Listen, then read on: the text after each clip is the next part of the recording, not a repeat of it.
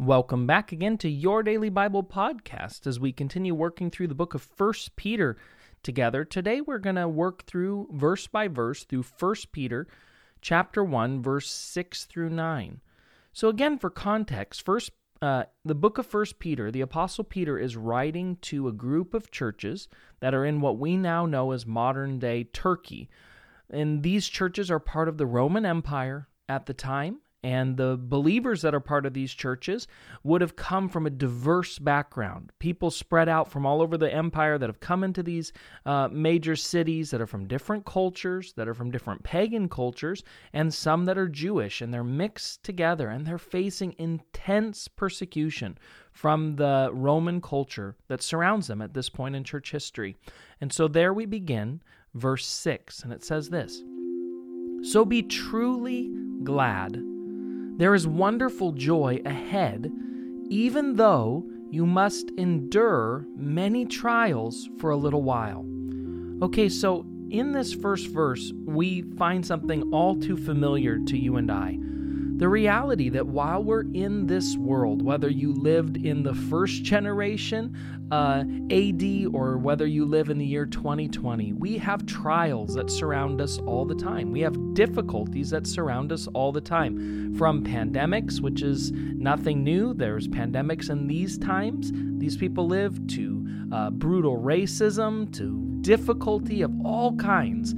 People have experienced these things from generation to generation, and our Christian faith is an ancient faith.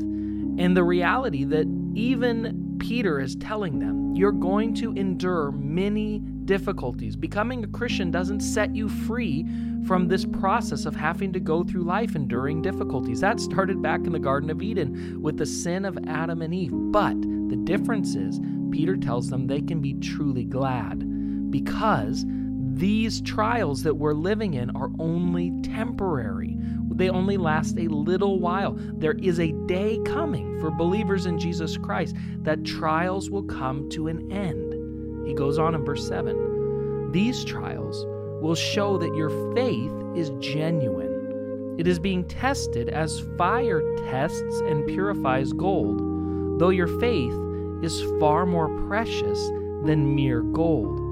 Now, he uses this analogy of the purification of gold. And one of the things we need to understand is the reason that you put gold into a fire isn't to destroy gold. It's not to harm gold, and it's not to punish gold. You put gold into the fire because what you're trying to do is remove impurities. You're trying to take away all the things that would take away and devalue this gold.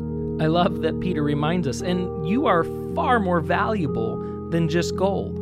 So what's happening right now is these tests, this difficulty that surrounds us, God is able to use it like gold purified by fire.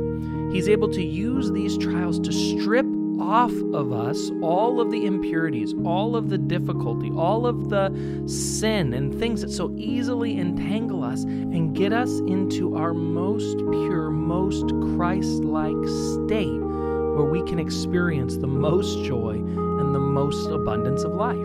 He goes on, so when your faith remains strong through many trials, it will bring you much praise and glory and honor on the day when Christ Jesus is revealed to the whole world. Verse 8, you love him even though you have never seen him. Though you do not see him now, you trust him, and you rejoice with a glorious, inexpressible joy.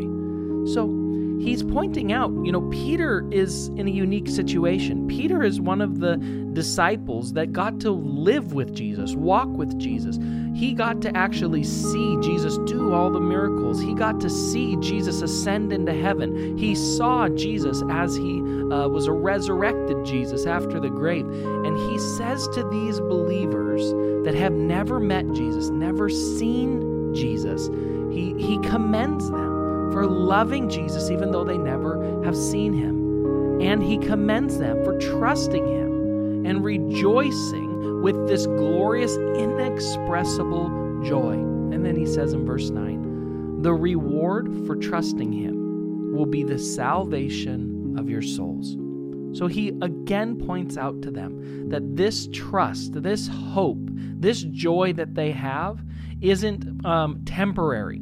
It's something that's going to go on for all eternity, that in spite difficulty, in spite the challenges that they're facing, let me make this personal, in spite your difficulty right now, and in spite the challenges that you are facing, this life, this moment we are living in is only temporary. But because of your faith in Jesus Christ, there is an eternity of tear-free, pain-free, full, abundant life in Christ Jesus, with Christ Jesus, that can never be taken from us, no matter what we experience here on this earth.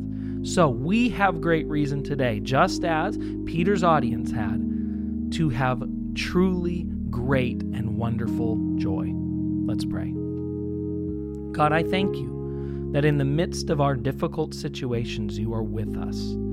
I thank you that there is such abundant life ahead of us, and I thank you that you're not waiting for someday to give us abundant life now. We can begin to experience, God, your life and your kingdom today, and someday we know we'll experience it in its complete, entire fullness.